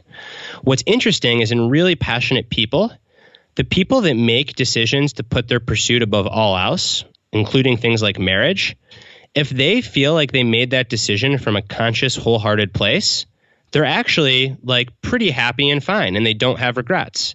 The issue is when you make that decision from being kind of swept up inside of the storm of your passion, and then the storm kind of passes a couple years later, that's when you get filled with regrets. So it's really hard to see outside of that inertia. It's like if you're addicted to something, it's very hard to make any kind of rational decision. Passion's not too dissimilar, but it's about trying to get some distance, some self-awareness to make that decision. It is true that some of the most passionate people, like they're single, they don't have marriages because they just put their pursuit above all else. And again, like I'm not here to judge. People that change the world in science often are divorced because their research came above all else. And I wouldn't want to be married to that person, but I'm really glad that they figured out the polio vaccine. Yeah. So it's like this is a values neutral thing. I think the main thing is just really bringing full awareness to it. And it's also to say that most people can be passionate about 2 or 3 things at the same time. So there are a lot of people that are world class at what they do that also have good, loving marriages and are good parents, but they probably don't have a lot of friends, and they're probably not the person caring for their parents when their parents get sick, and they're probably not going to church every Sunday, and they're probably not watching Game of Thrones, right? So like, it's this kind of fine line about figuring out what really matters to you and then being self-aware enough to prioritize between those things. Yeah, this concept of self-awareness seems to be such an important one, because you guys talk about this idea of the unbalanced life and how that's actually okay. How there's so much in society, people are saying you gotta have balance. But to your point, if Elon Musk had balance in his life, we wouldn't have SpaceX, we wouldn't have Tesla, we wouldn't have the PayPal account that I'm using to pay for something online. So there's good things that come out of passionate people that maybe sometimes don't have that balance. Can you expand a little bit on what you mean by the unbalanced life and how you maybe yourself, or I remember hearing Steve on a podcast talk about this where he talked about, at times having an unbalanced life and going all in on something, but having the self-awareness to know when to go in and out of that phase. Can you talk about that? Yeah, for sure. So I'm a big believer in an unbalanced life because I'm a passionate person. I feel very fortunate that I care deeply about certain things and they make me tick. And I think that that's like a privilege to be able to find things that make you feel that way. So for me to try to be balanced would be so frustrating because most people hear balance in the self-help world and they say, be balanced. And that means like equal things in equal proportions.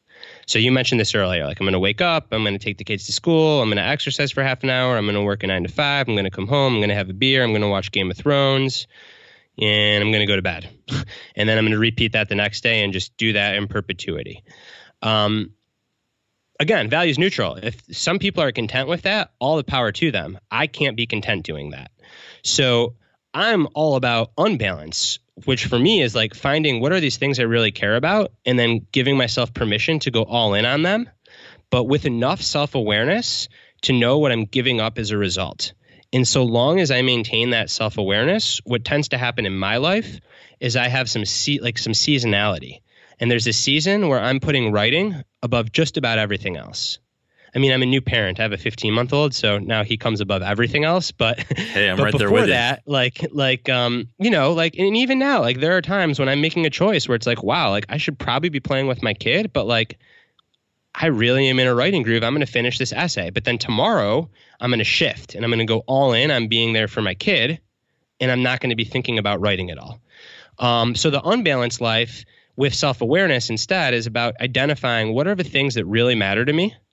And then how can I make the trade-offs between those things?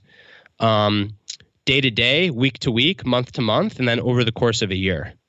A lot of really passionate people talk about they have seasons over the course of a year. So there's a season for getting promoted or launching a business or, really focusing on hunting or running a PR in the marathon.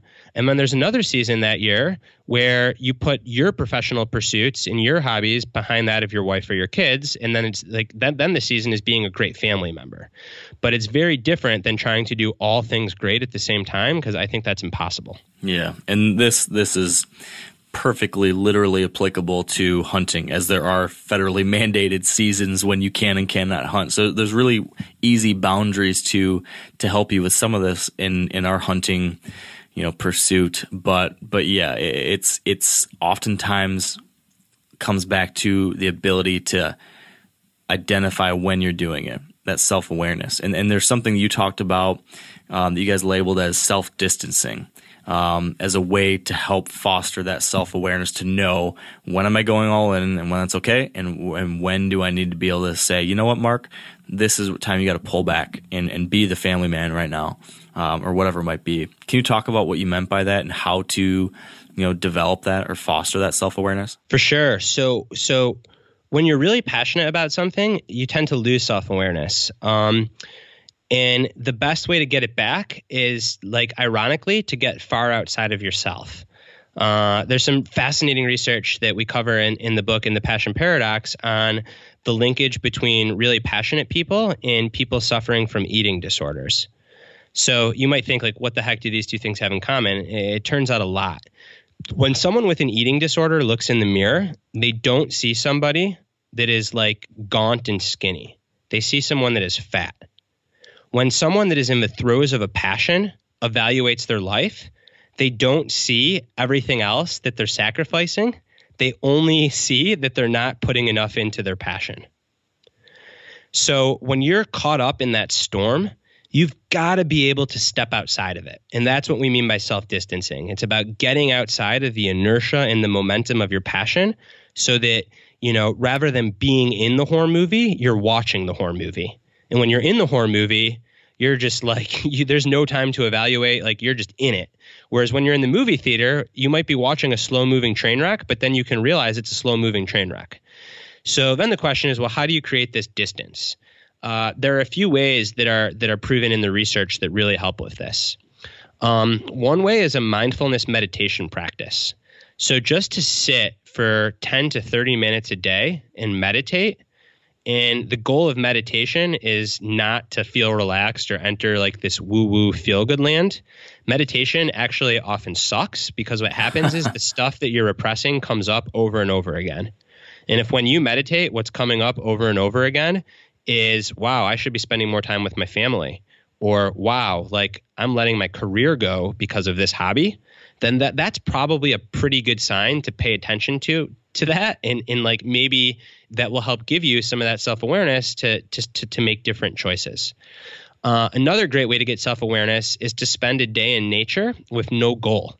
So don't spend a day in nature hunting. Just go on a day hike all alone and just take in the beauty of nature.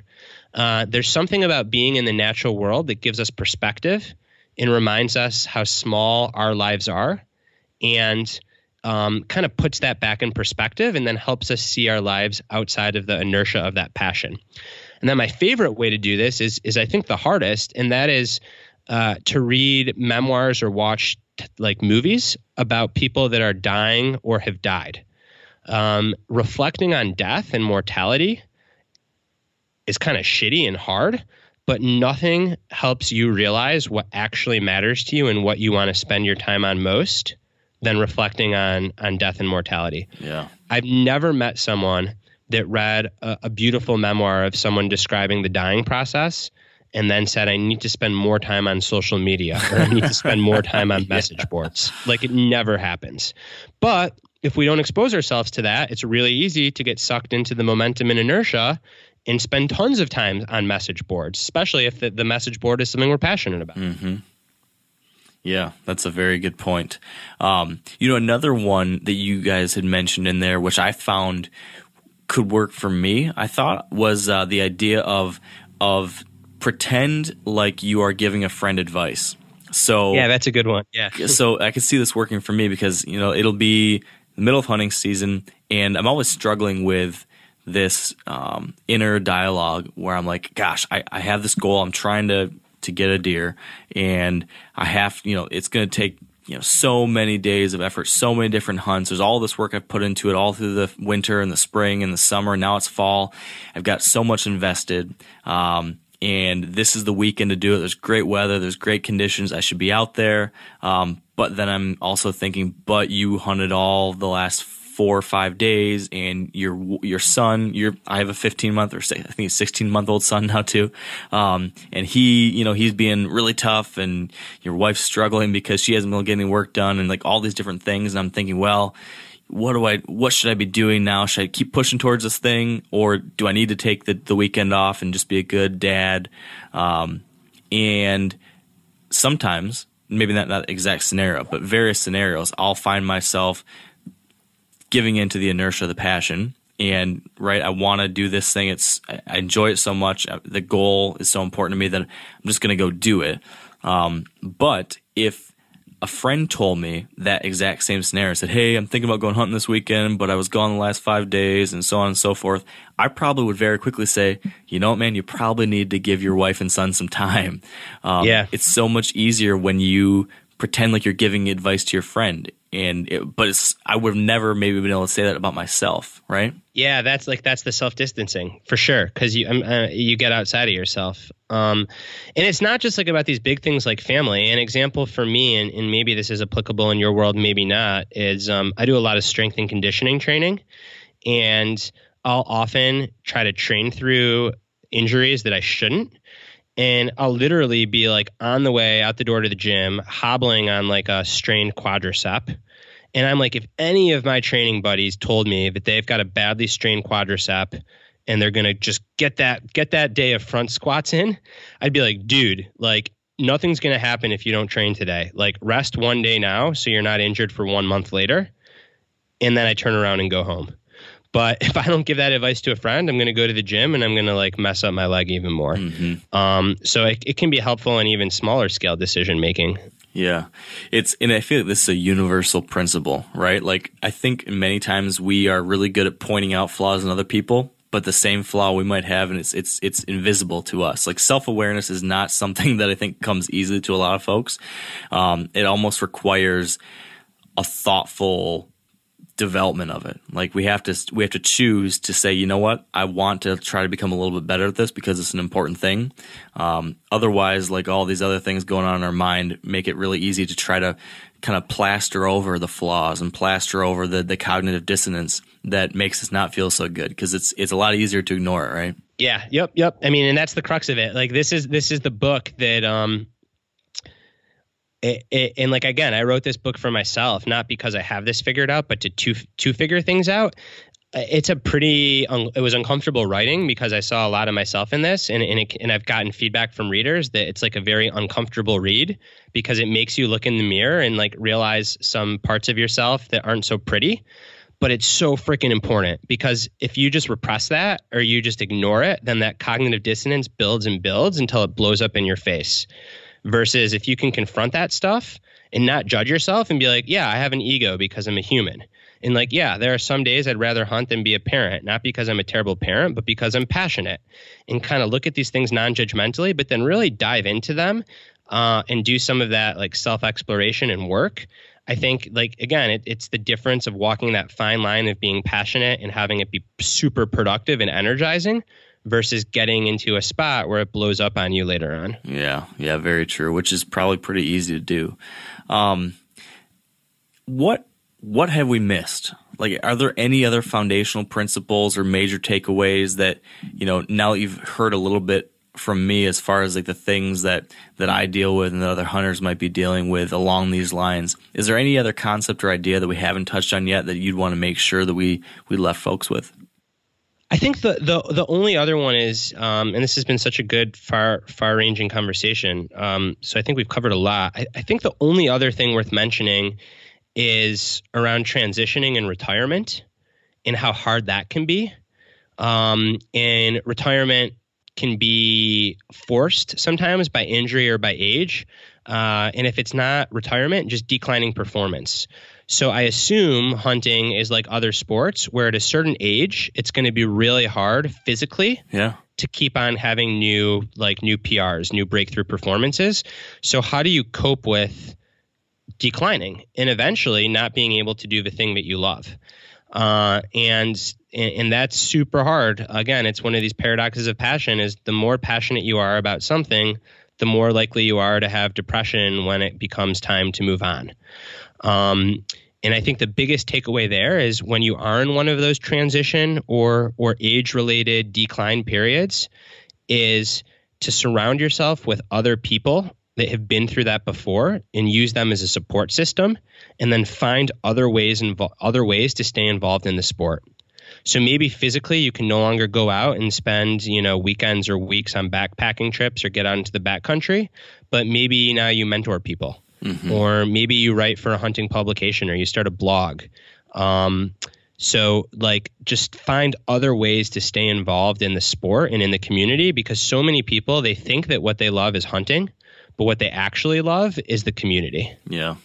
That's interesting you bring that up, because there's this kind of idea, and this probably applies to a lot of things, but I know that in the hunting world, and I'm gonna forget a step here, but people often talk about these 5 phases of a hunting life. Like when you first get into it, you're just trying to figure it out. You're just trying to figure out how to get your first deer or whatever. And then your next stage, you figure it out, and then usually it's just wanting to have a lot of success. So people want to go out, hunt a bunch, and have a lot of success with it.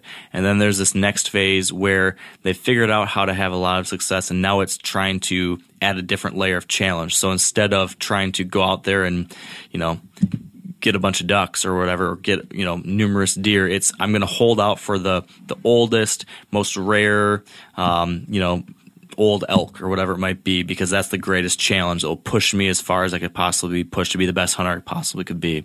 But then eventually folks kind of come to realize what you just said, that all these things maybe aren't what really mattered in the first place, and they start realizing that they just want to mentor a new hunter, help someone get into it, help someone else experience what they've come to enjoy so much. And eventually they just want to be out in nature with the people that they love. So it's this kind of trajectory, kind of similar to that you described, in which you go through these different levels of passion, and you come to find that it was not the outcome, but the process in the end that was what mattered most. And I guess that study of mortality that you talked about a second ago, that's a good way to kind of fast forward that mindset, to remember that what happens if you're going to die tomorrow? Do you care about getting that buck? Do you care about summiting that mountain? Or what really matters maybe is spending time with your son outside doing it, Yep, and that's going to change at different points of your life. Like when you're a young gun and you're 24 just getting into it, like the answer might be summiting that mountain. And then when you're 35 with a kid, it might be taking your kid out there. And then when you're 60, it might actually be like sipping on bourbon, just having a good time. Yeah. So like, I mean, these things change over the course of a life. So I think the key thing is to just keep on forcing that self-awareness and that honest reflection. Yeah, I think that's so important. And it's easy to just get caught in the inertia. It's so easy just to do the thing you do, to do what feels good. And we can very quickly lose sight of what we've actually done. So I think having conversations like this and reading books like the Passion Paradox, it just really, really, really important. So I appreciate you taking the time to write these books, to share these ideas, and to chat with me about it. So thank you, Brad. Thank you, Mark. I really enjoyed the conversation. Yeah, and for people that want to learn more about all these ideas, can you just give us a quick rundown where they can learn more about the books, yourself, where they can connect with you? Yeah, for sure. So the easiest place is probably just my website, which is www.bradstulberg.com, or Twitter, where I'm at bstulberg. And the books are on Amazon and bookstores. I mean, if you just Google my name and the books, you can get them pretty much anywhere you can get books. Perfect. And you write a pretty frequent column for Outside too, right? Yeah, so I've got a twice a month column for Outside that's titled "Do It Better," and I joke that as long as it's a little bit better versus do it worse, then I'm on brand. But I got poke fun at myself. But yeah, so I write about performance and well-being for Outside. Awesome. Well, everything I've read from you so far has just been really helpful. These concepts are fascinating, and I appreciate you sharing it. So thanks, Brad, and let's chat again someday soon. All right, sounds good. Thank you, Mark. All right. And that is a wrap. I hope you enjoyed that as much as I did. Man, I'm just digging these concepts, these different ways we can apply lessons from outside of the hunting world into what we do. I think there's a lot to be learned from these other fields, and my plan is to continue doing it. So hopefully we're going to have some more episodes like this in the future. I hope you will tune in for those. If you enjoyed this, definitely check out Brad's books. Highly recommend them. They're easy to read. I like the way they have it organized. They've got little call-outs of key quotes and key concepts to make it easy to harness and to focus on the very most important takeaways. And as you heard in the conversation, there's a lot to dive into. So check those out on Amazon or wherever you want to head to. And otherwise, I'm hoping that you have a great week, a great weekend. Hopefully enjoy some time outside. And until next time, stay wired to hunt. I'm sure a lot of you guys remember the old ceremonial hunting tradition of eating the heart out of the first animal you kill. Meat from those organs are among the most nutrient-rich foods on the planet. You can get those same benefits your ancestors craved via convenient daily capsules from Heart and Soil. Find out more at heartandsoil.co. And remember, use code MeatEater for 10% off your purchase. outdoor adventure won't wait for engine problems. Things like hard starts, rough performance, and lost fuel economy are often caused by fuel gum and varnish buildup. Seafoam can help your engine run better and last longer. You simply pour a can into your gas tank. Hunters and anglers rely on Seafoam to keep their engines running the way it should the entire season. So pick up a can of Seafoam today at your local auto parts store or visit seafoamworks.com to learn more.